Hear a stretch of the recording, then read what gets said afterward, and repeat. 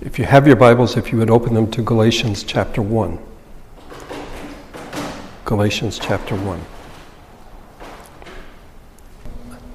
Paul has written a letter to the churches in the province of Galatia, churches that he and Barnabas started on their first missionary journey.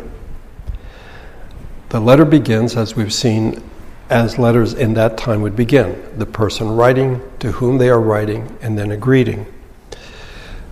But usually the fourth thing that happens is there is a thanksgiving, a word of thanksgiving. In a pagan setting, we thank the gods that you are in good health. We give thanks to the gods for such and such. And in Paul's writings, you normally find that he is grateful for them. We don't find this in this letter to the Galatians. Rather, we find the pattern of what is known in that time as a letter of rebuke. He is rebuking the believers in Galatia. If you look at verses 6 through 9, I am astonished that you are so quickly deserting the one who called you by the grace of Christ and are turning to a different gospel, which is really no gospel at all. Evidently, some people are throwing you into confusion and are trying to pervert the gospel of Christ. But even if we or an angel from heaven should preach a gospel other than the one we preach to you, let him be eternally condemned. As we have already said, so now I say again, if anybody is preaching to you a gospel other than what you accepted, let him be eternally condemned. This is the format we find in the ancient world in which the writer expresses extreme disappointment of neglect on some part of the person or persons that are being addressed. There's a specific word that is used to indicate this, and Paul, in fact, in Greek, uses this word. It is translated in different ways. I am surprised, I am astonished, I am perplexed, I'm amazed, I wonder about you. If a letter opens with this word, you know you're in trouble. But I would suggest to you that a rebuke is not always, or should not always be seen as a negative. In Proverbs 27 we read, better is open rebuke than hidden love. Words from a friend can be trusted, but an enemy multiplies kisses. Paul is writing to people that he cares deeply about, and so he's not going to pull any punches. He is going to tell them where they have gone astray. And his letter is both personal and relational. He doesn't talk about them abandoning the faith. Okay? He doesn't say you guys have drifted into heresy or apostasy or even blasphemy. Rather, he talks that they are abandoning their relationship with Jesus Christ. So if you would say, oh, Paul, the Galatians are guilty of apostasy, he would say no. They're guilty of heresy. He would say no. What they are guilty of is abandoning their relationship with Jesus Christ. For Paul, it's all personal and relational. If you see this, it opens up the rest of the letter. And in fact, I would suggest it opens up all of Paul's letters. I think people see Paul's writings as very theological and doctrinal, dogmatic, very structured, systematic, and in fact, they're quite personal. He's not being abstract or philosophical or theological. He is telling them who he is and who they are and where they have gone off track. Years ago, John Schreiner mentioned to me that this passage in the Message, Eugene Peterson's translation, he writes, I can't believe your fickleness, how easily you have turned traitor. Yes, indeed, this is what has happened, or is happening, and Paul wants to stop the process and get them back on the right track. To make a point, Paul tells his story, and I've talked about this the last 2 Sundays, so I don't want to belabor it. We tend to think of the truth, the gospel, what we find in Scripture, as structured, systematic theological presentation. And in fact, when you open the Bible, if you read it, what you find are stories. That the truth is conveyed through stories.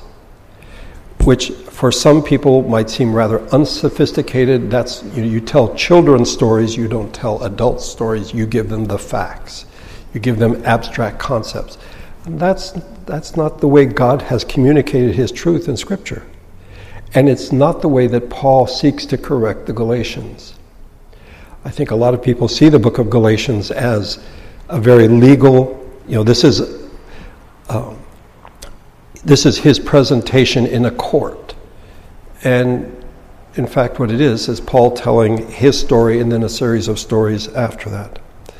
But before he gets to that, which begins in verse number 13, we have verses of transition. Verse number 10, in Galatians 1:10.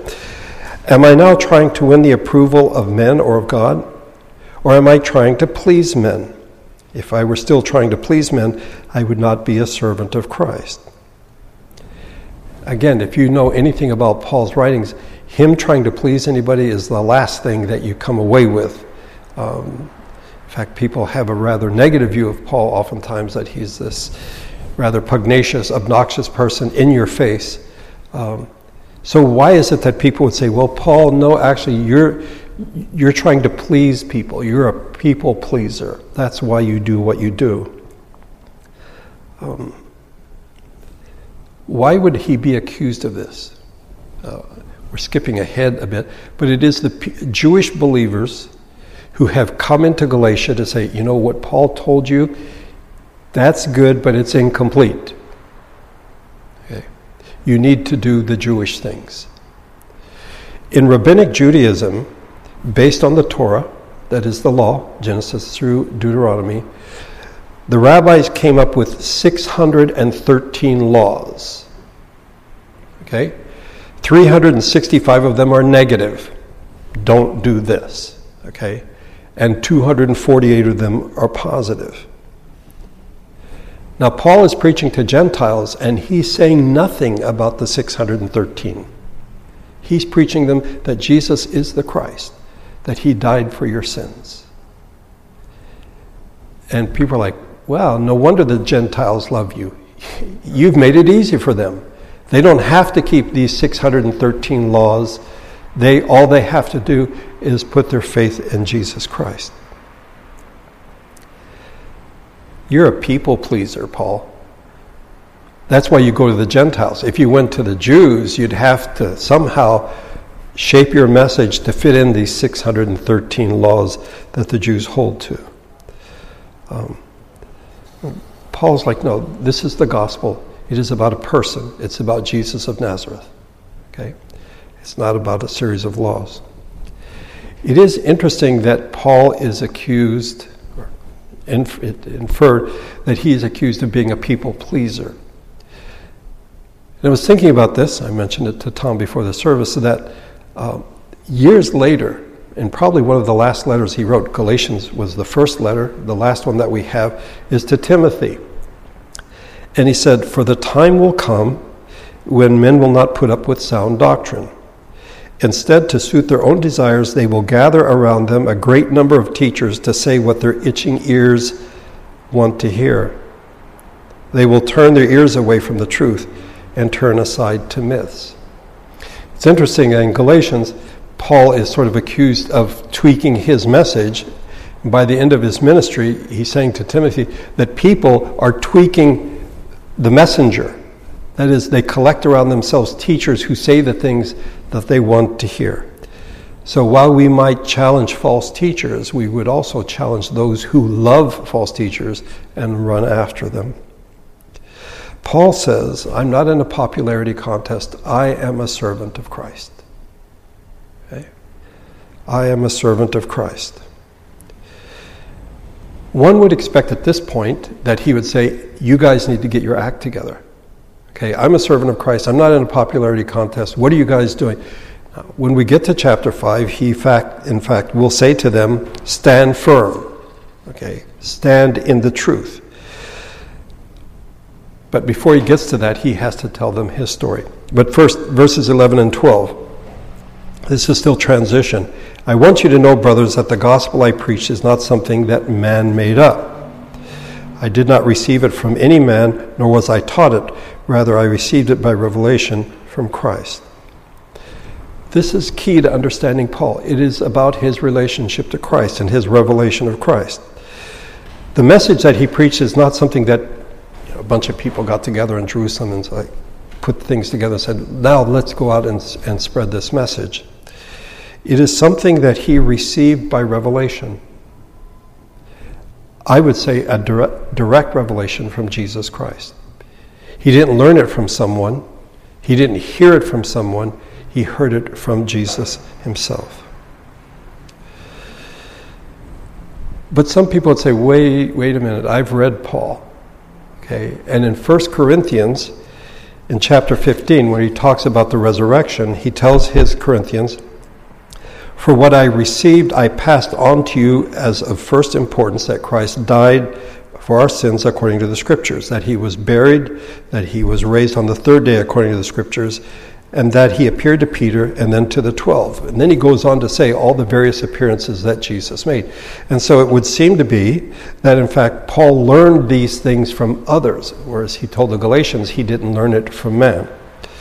No, what Paul is saying is the truth of the resurrection he learned from Christ.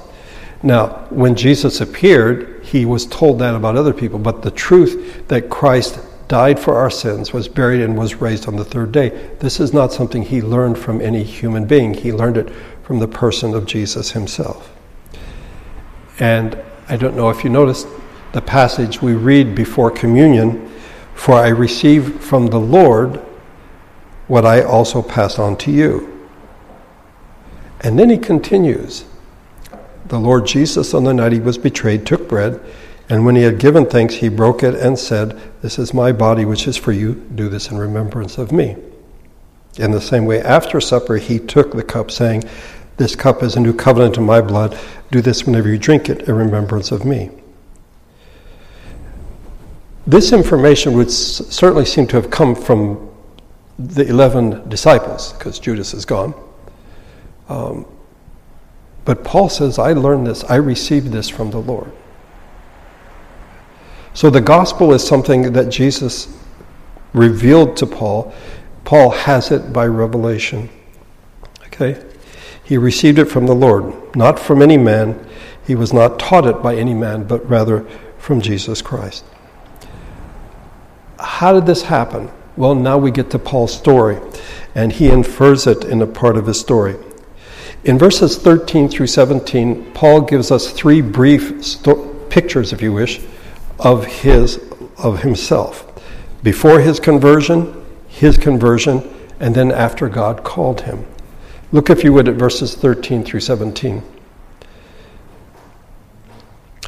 "For you have heard of my previous way of life in Judaism, how intensely I persecuted the church and tried to destroy it. I was advancing in Judaism beyond many Jews of my own age and was extremely zealous for the traditions of my fathers. But when God, who set me apart from birth and called me by his grace, was pleased to reveal his Son in me so that I might preach him among the Gentiles, I did not consult any man. Nor did I go up to Jerusalem to see those who were apostles before I was, but I went immediately into Arabia and later returned to Damascus." For Paul, the best evidence that he is preaching the gospel, the truth, and he didn't receive it from someone else, is because of his conversion. The dramatic change in his life demands an explanation, and here it is. How could someone who was a fanatical opponent, an enemy of the followers of Jesus, suddenly become a follower of Jesus and one who preaches the gospel? Paul tells us his story. And I don't know if you noticed, but there's a big shift here. He starts out his story before his conversion, and he tells us four things, and it's all I. It's like I. Okay? I persecuted the church. I tried to destroy it. I was advancing in Judaism. I was extremely zealous for the tradition of my fathers. In other words, it was all about him. Before he became a child of God, it was all about him. This is who I am. Okay? And you'll notice when we get to verse number 15, he'll talk about what God did for him. God set me apart from birth. God called me by his grace. God was pleased to reveal his Son in me. This is not theoretical. This is not some structure. This is the truth. This is Paul's life. God personally dealt with him. This is also how he deals with us. Remember that one of the issues, or among the issues that come up, is Paul's apostleship. And people are saying, yeah, Paul is a lowercase a apostle, not capital A apostle. And therefore his message, it needs some work, because he's not a capital A apostle. He's not one of the original 12. Paul was known for his persecution of the church and for his zealousness for Judaism. The two things are not unconnected. You see, Judaism is what we would refer to, and what people did refer to, a way of life of the Jews in the Old Testament, and then it comes into the New Testament. It set the boundaries. This is what it means to be a Jew. These are the things that you believe. And it was important because a lot of Jews had sort of left the faith, if you wish, and had become more Hellenized. They were more secular, not quite pagan, but they weren't really following the right path. And Paul is like, I was very zealous. I was very careful to do the traditions of my fathers. He was very scrupulous about what he did. And because of this, he hated those who were followers of Jesus. Because they were saying, all the promises in the scriptures about Messiah is fulfilled in Jesus. And for us, we would say, yes, Paul, that's the gospel. But put yourself in Paul's place, in the place of any Jew who is not a believer. You're saying that God came in the flesh, and then he was crucified like a common criminal in the most degrading way possible. You're saying that's God. That is blasphemy.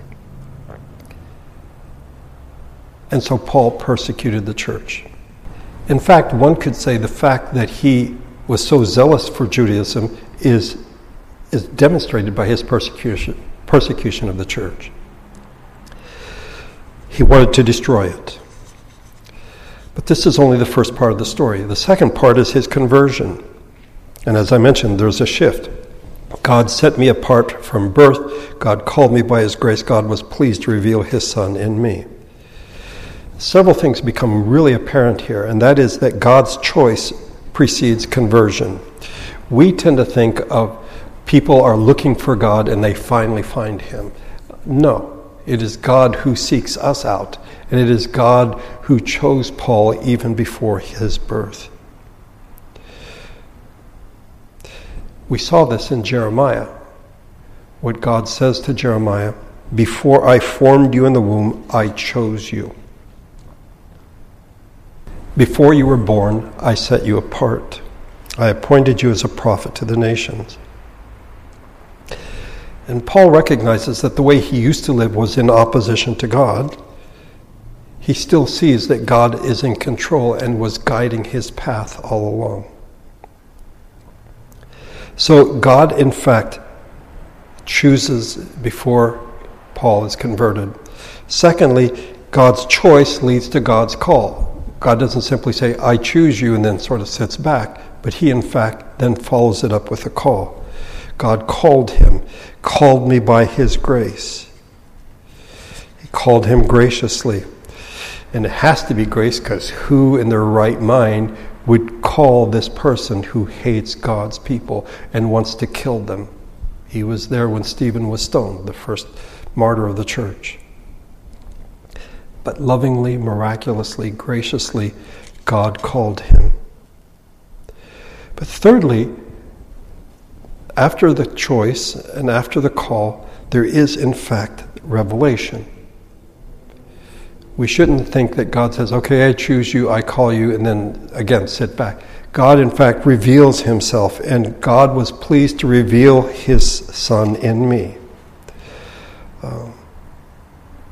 Or revealed his Son to me. We might come back to this next week. Prepositions always get you in trouble, but I think both work. that in Paul, Christ is revealed, but to Paul, Christ is revealed. So he's on the road to Damascus.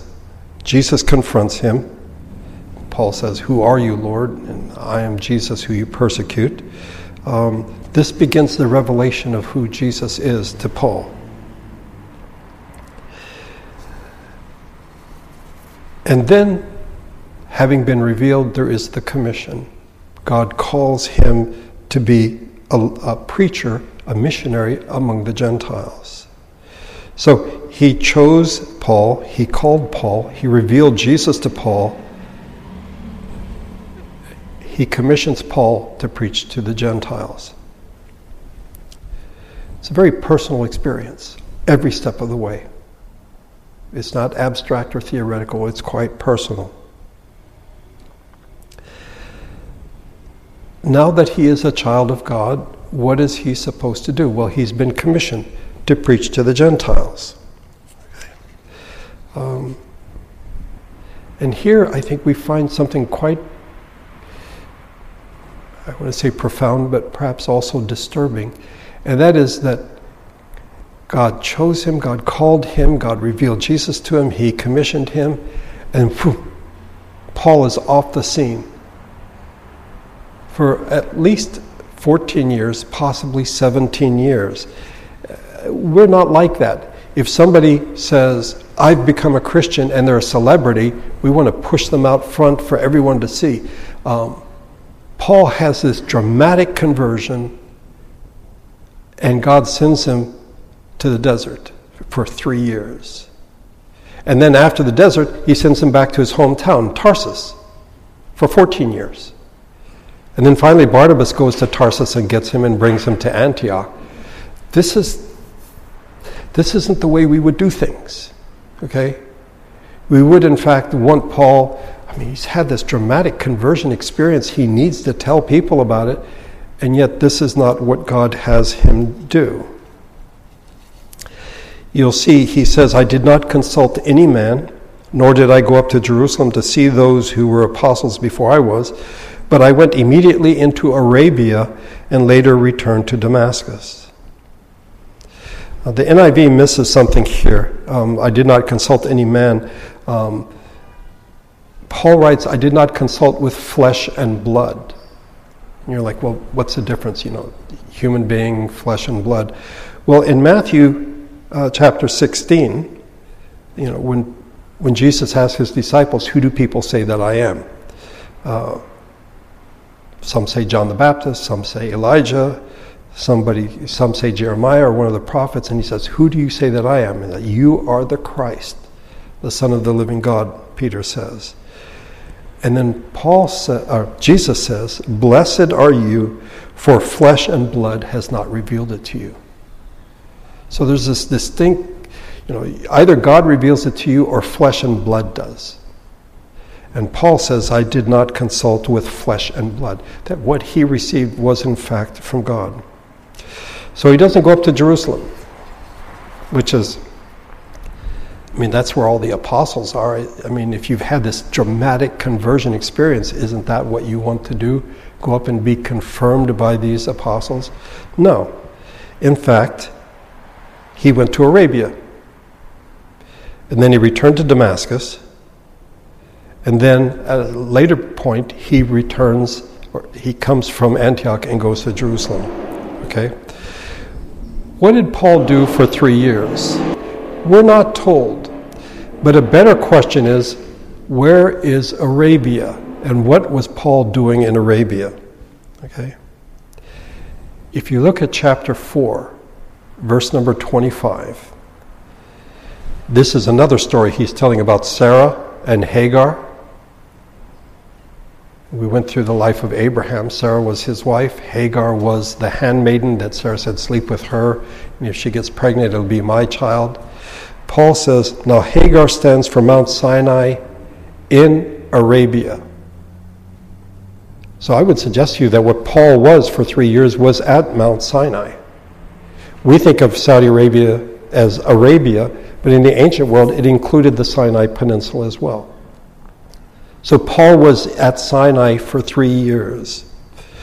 We're not told, but it has been suggested, that this was a time in which Jesus himself appeared to Paul and taught him. And so the things that Paul received from the Lord, he received while he was at Sinai for those 3 years. Okay? So he didn't get his message from flesh and blood, but from Jesus himself. Okay? As I said, I'm really struck by the fact that this is someone who's chosen by God, who's called by God, commissioned by God, and God reveals himself in his Son to this man. And yet we have what some have called the hidden years. What was he doing for 3 years? Why wasn't he out preaching? Why wasn't he out evangelizing? One is reminded of Moses, who when he escaped from Egypt went to Sinai, the Sinai Peninsula. For 40 years, God prepared him to do the work of leading Israel out of Egypt. And again, in a culture that celebrates celebrity, I think we would do things quite differently. By the way, Daniel Boorstin defines celebrity as somebody who's well known for being well known. They haven't really done anything.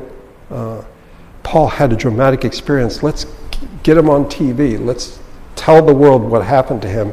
And instead we find him basically disappearing for at least 3 years. Verse 18. Then after 3 years I went up to Jerusalem to get acquainted with Peter and stayed with him 15 days. I saw none of the other apostles, only James, the Lord's brother. I assure you before God that what I am writing to you is no lie. As I said, it's striking that Paul disappears for 3 years and then he shows up in Jerusalem for 15 days. He goes up and he talks to Peter. Who better to talk to find out what's going on? But again, Paul is not as specific as we might like. What were you doing in Arabia for 3 years? Doesn't tell us. So what did you and Peter talk about? Doesn't tell us. Okay, simply that he talked to Peter and to James, the Lord's brother, Jesus' half-brother. What did they talk about? Well, I would have to think it's the gospel. That Paul says, this is what was revealed to me. For 3 years I've been in Sinai, and the Lord has revealed these things to me.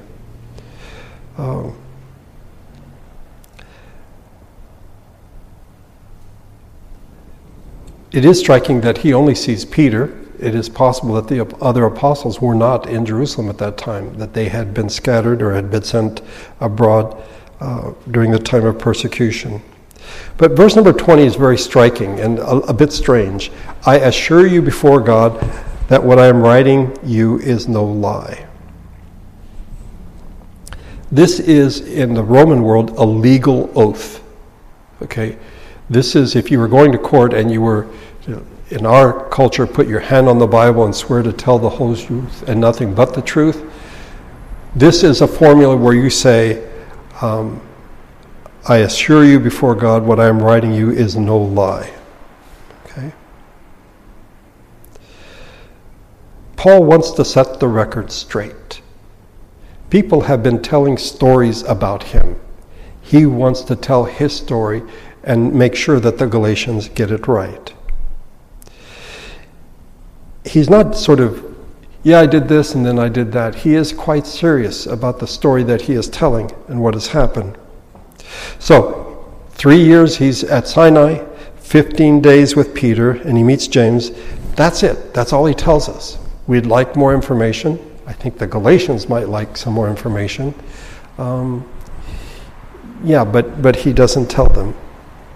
Look at verse 21. Later I went to Syria. Antioch is in Syria.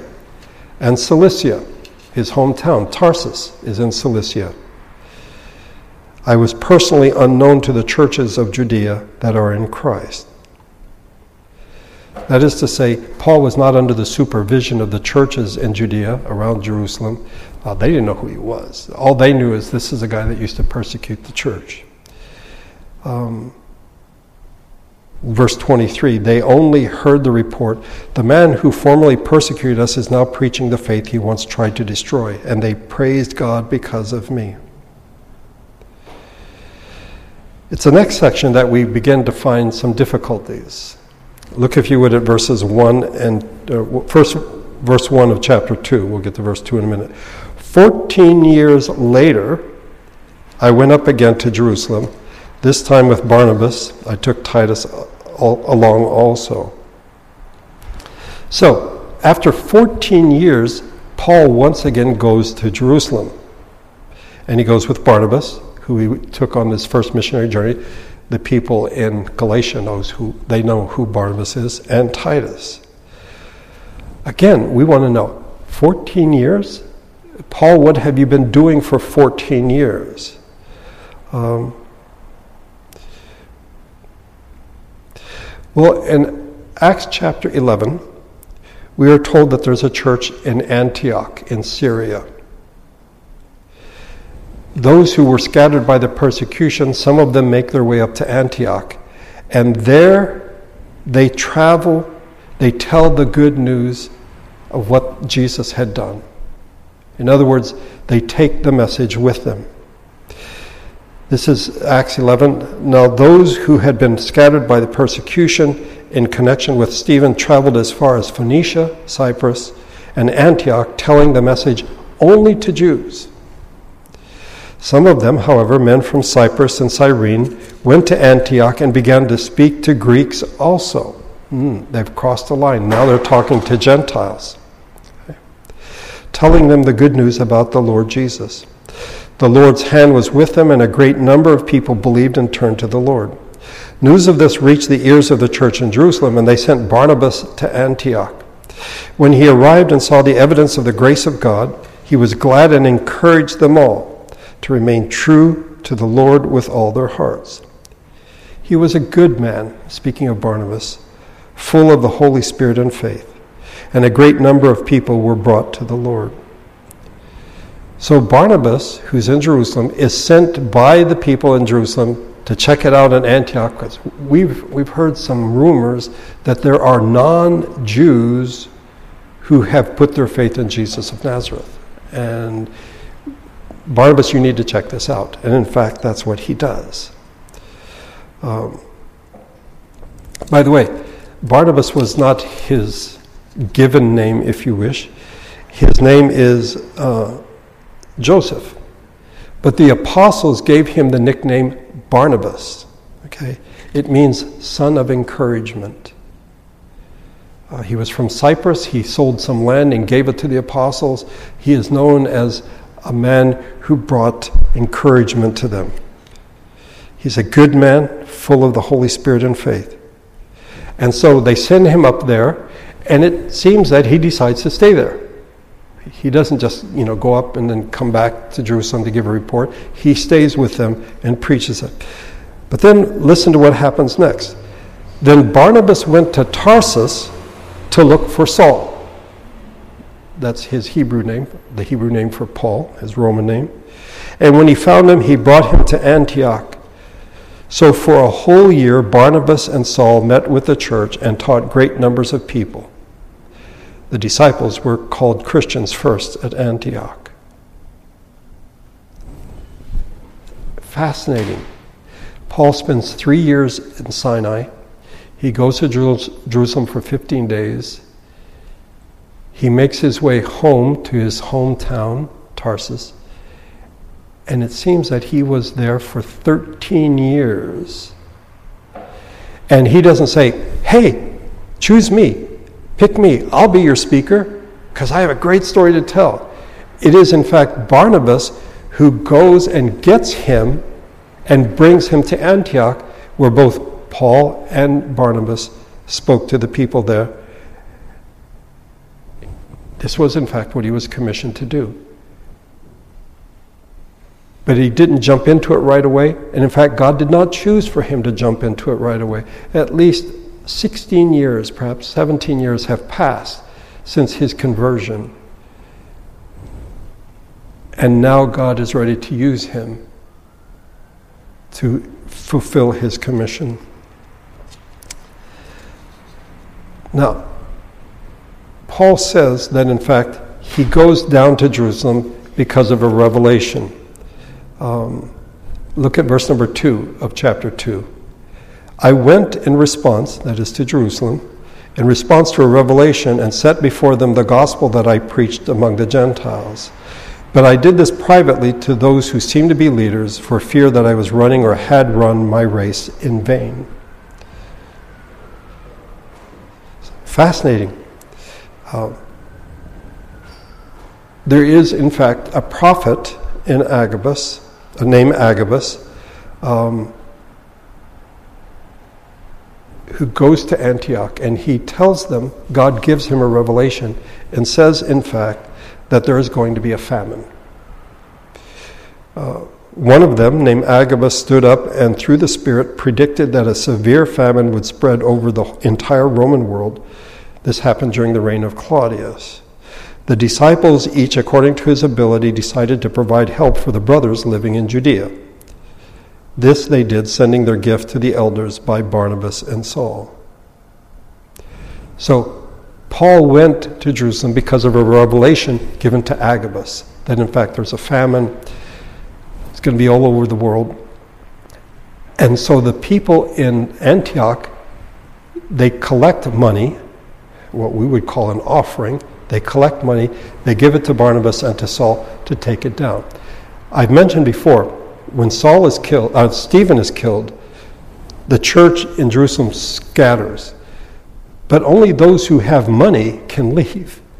Those who don't have money are pretty much stuck in Jerusalem.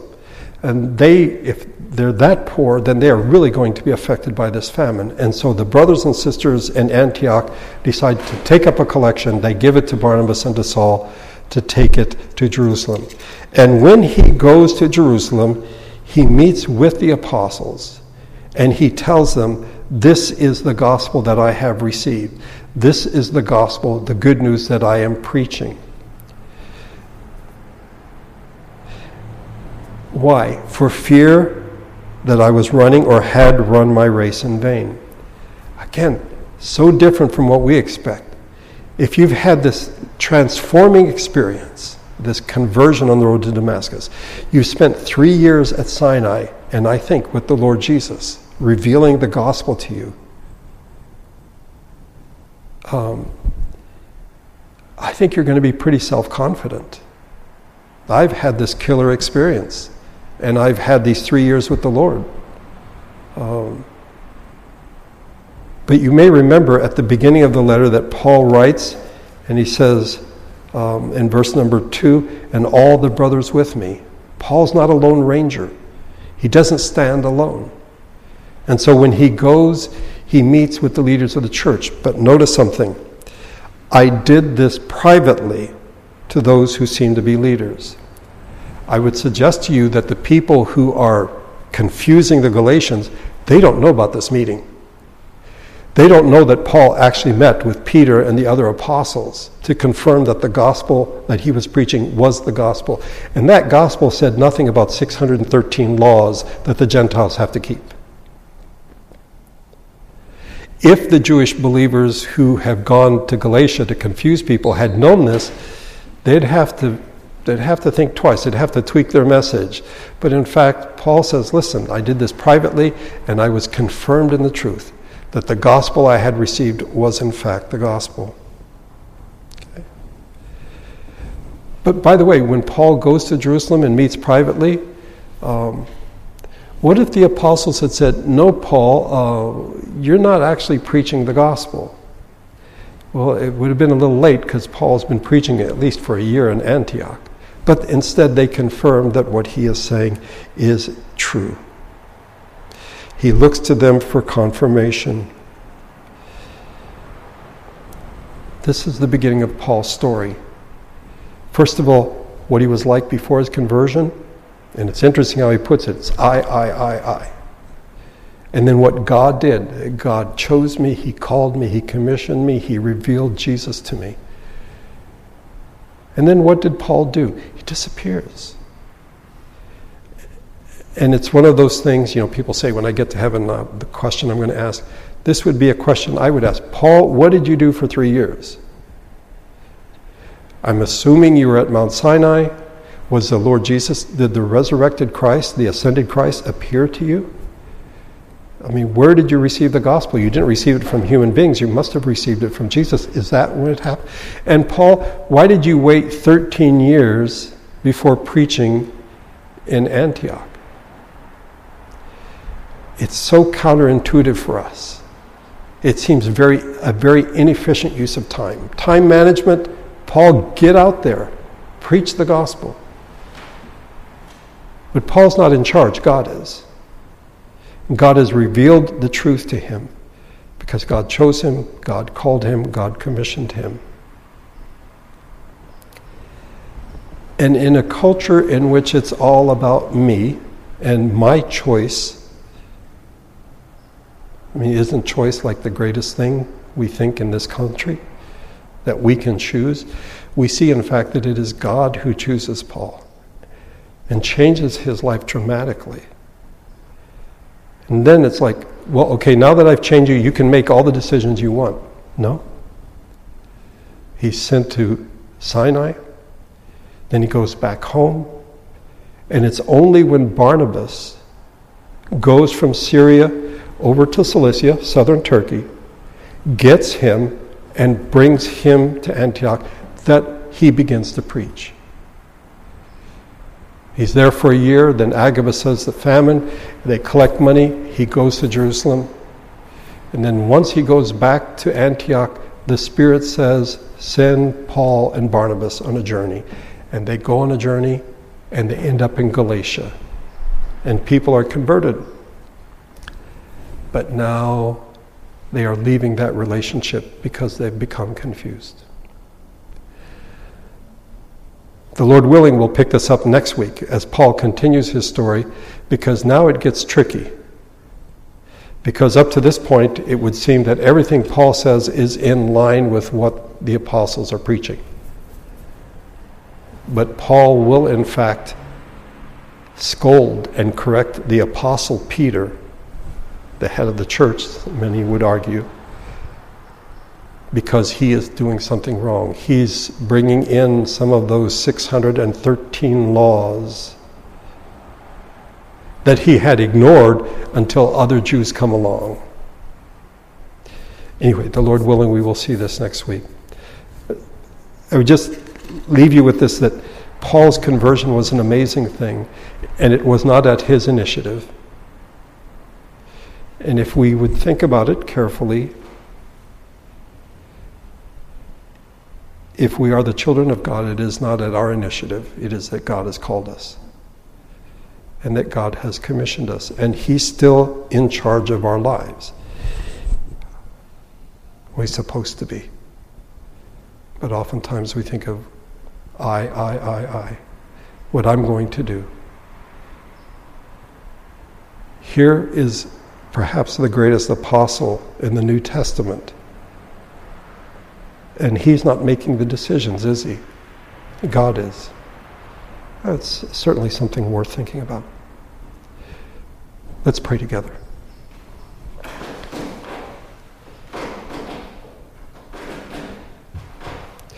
Our Father, the book of Galatians challenges us in many ways. Our expectation of Paul is that he's going to present a very structured legal argument to argue that faith in Jesus is all that one needs. And instead, he tells the Galatians his story. And his story is about what you did in his life. How you chose him and called him and commissioned him. And then in a way that to us doesn't make a lot of sense, you hid him away for more than a decade and a half, before you brought him to the job for which you had commissioned him.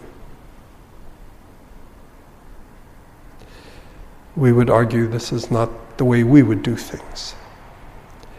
This is not an efficient use of time.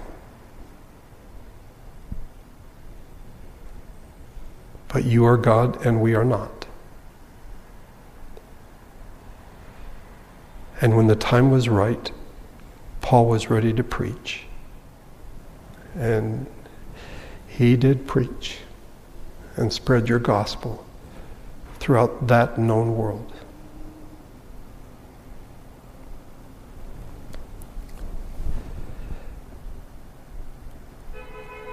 We live in a society in which argumentation seems the way to convince people.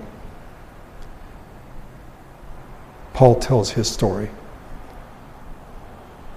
And by your grace, may we tell our story to others as you give us the opportunity, as you open doors, as you allow us to speak to others. I thank you for bringing us together today. We pray for Ruth as she comes back this week. You would give her a safe journey. And for the Nobleys as they return as well. Thank you for your love and for your grace that you've shown in your Son, the Lord Jesus, in whose name we pray. Amen.